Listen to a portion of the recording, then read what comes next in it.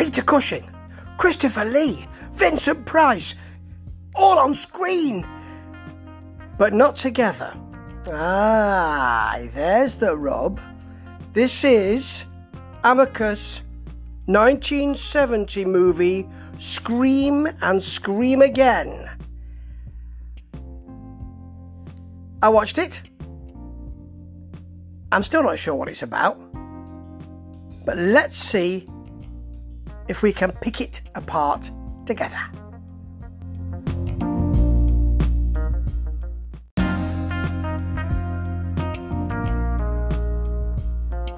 When Scream and Scream Again was released in 1970, it was a bit of a head-scratcher for critics. Some liked it, some weren't so sure at all, but it's become a sort of cult classic for horror aficionados. And it's a really interesting movie because it's really well done. It has an assurance and a kind of easy way with it. There are some really good performances in this movie, and it does something that other movies don't seem to do. You see, most movies would have a main plot line and a subplot. In fact, sometimes several subplots. What this movie does is it has a main plot, another main plot, and then another main plot, just for good luck. And the reason why most movies don't do that is because it's really confusing. So the three main plots here are this, or thus. There's a country which is under martial law. People marching about in vaguely fascistic all-black uniforms with an emblem and insignia which looks vaguely swastika-like. There's a checkpoint. People have to present papers. They get shot if they haven't got them.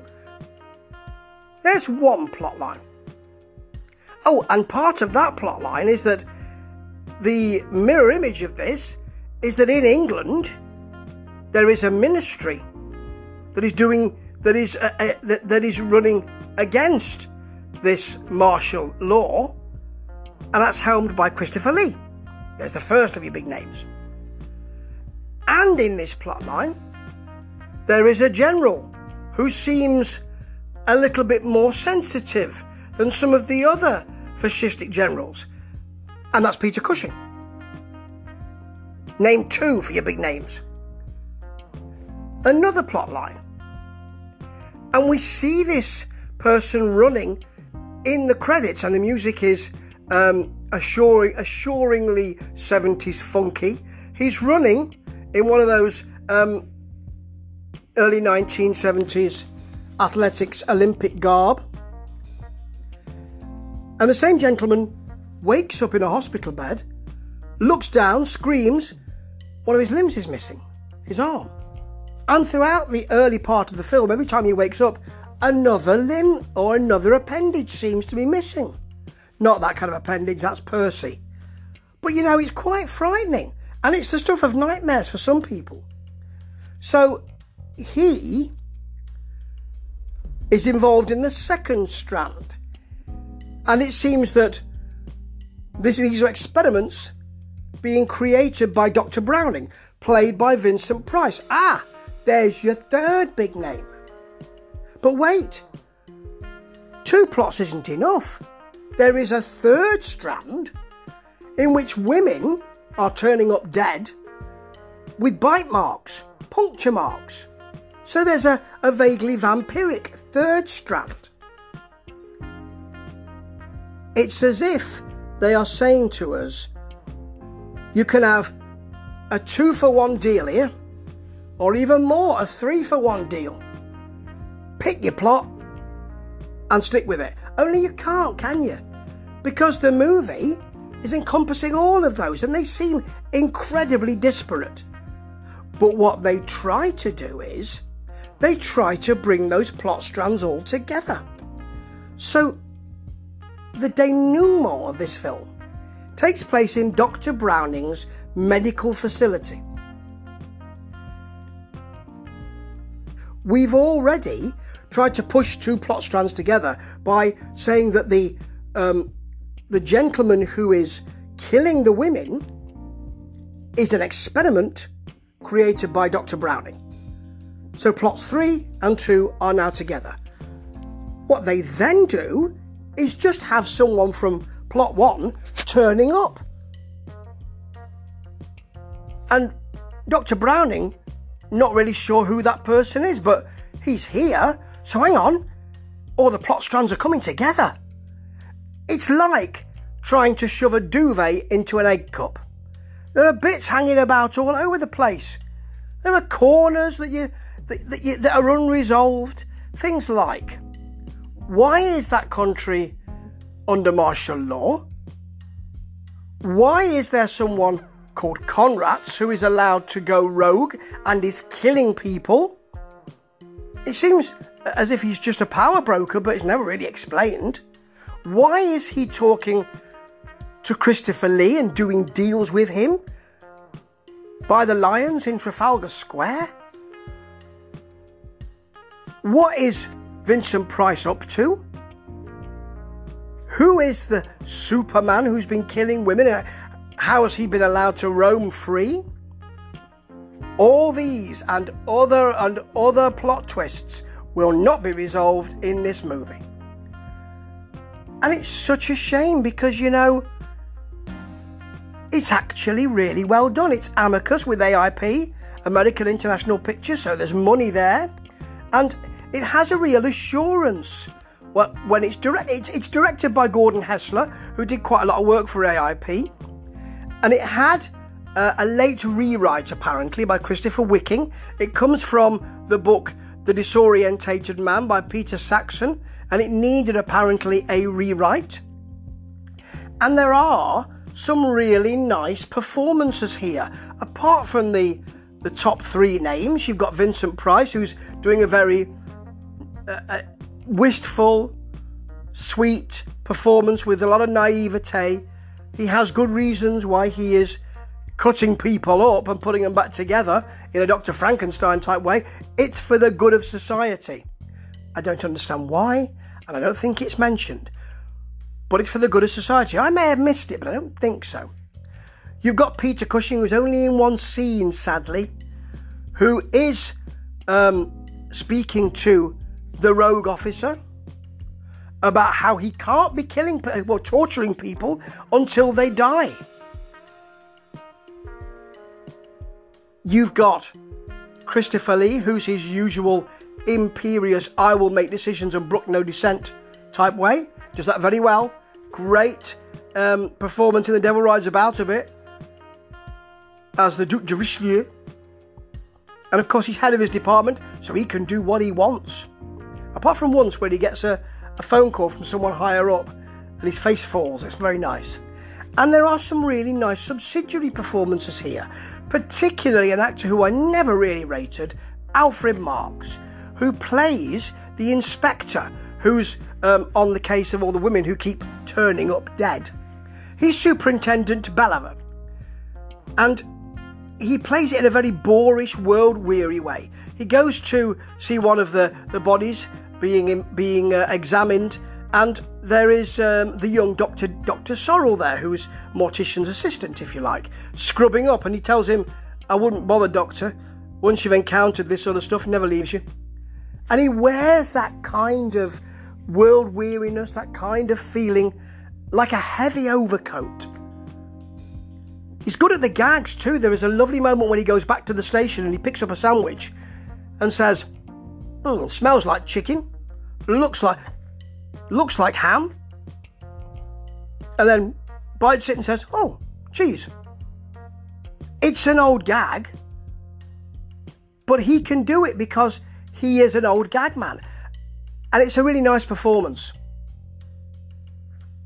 Plus, you know, there are people who pop up here. Julian Holloway is in there. We've got Jutta Stensgaard in a very short scene. And Peter Sallis is dispatched far too early. He is dispatched by the rogue agent, Conrats, with a kind of nerve hold. Yes, that's his special skill. He just clamps onto your shoulder and you die. It's a good skill to have, but that's on his CV. And he dispatches Peter Cushing with that, and Alfred Marks as well, in a very nice death scene, because it involves a blood capsule spat out very nicely by Marks. Also in here,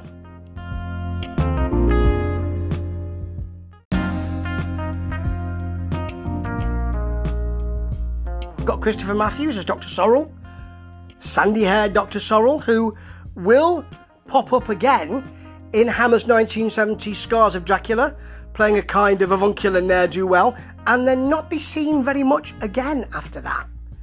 Plus, playing the Superman vampire type character, Keith. Please don't call him Keith. He's supposed to be quite scary. As Michael Gothard, who didn't do much, but also is seen in the James Bond movie For Your Eyes Only as the assassin, and has a kind of dead-eyed, expressionless look, very similar to Malcolm McDowell, but he has that because he has no life and has no memories. He's been created by Dr. Browning, of course. Doesn't play it like an automaton. He plays it like someone who has broken out of that and is living for kicks. And there is a lovely set piece involving him in which he's caught in a honey trap with a young policewoman who gets into trouble with Dr. Browning later on. He's captured. More on that later. Jumps in his open-top sports car, very nice, and he's chased by the cops through the streets, weaving in and out of traffic. Lovely car chase. Then through a quarry while he's on the run, and they eventually overpower him because, of course, he's got super strength, and they handcuff him to a car bumper, but he gets away. Why? He gnaws off his own hand and sets off running again. And again, and again, and they keep running with the cries of, he's getting tired. Yeah, well, so are we. This is about 20 minutes, and it's a real centrepiece of him trying to get away from us, or trying to get away from the police. Eventually, they don't even catch him. He falls into a vat of Dr. Browning's special acid, because only doctors have special acid. So there are some really nice moments in this, but it's just so confused. Eventually they try and tie it all up, and it's not a very nice knot. It doesn't look very good, but at least it's tied up in Dr. Browning's medical facility, in which he has a vat of his special acid. It's just there, uncovered. Health and safety, mate, come on. And you know someone's going to go in there, and it happens to be the rogue officer Conratz, who turns up and tells Vincent Price, Dr. Browning, that he's involved in their work, and it crosses over. Does it?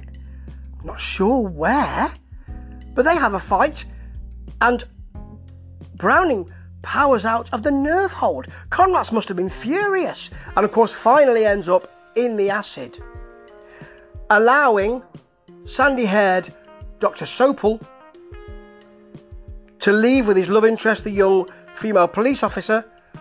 On the steps of the rather nice manor house, they bump into Christopher Lee. What are you doing here?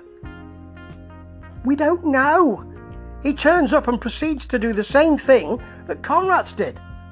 Tells Vincent Price, who is very sweetly opining that you want my learning for horrible, nefarious reasons, and I want to help humanity. They then have a fight, and Vincent Price allows Christopher Lee, seemingly, to dunk him into the acid.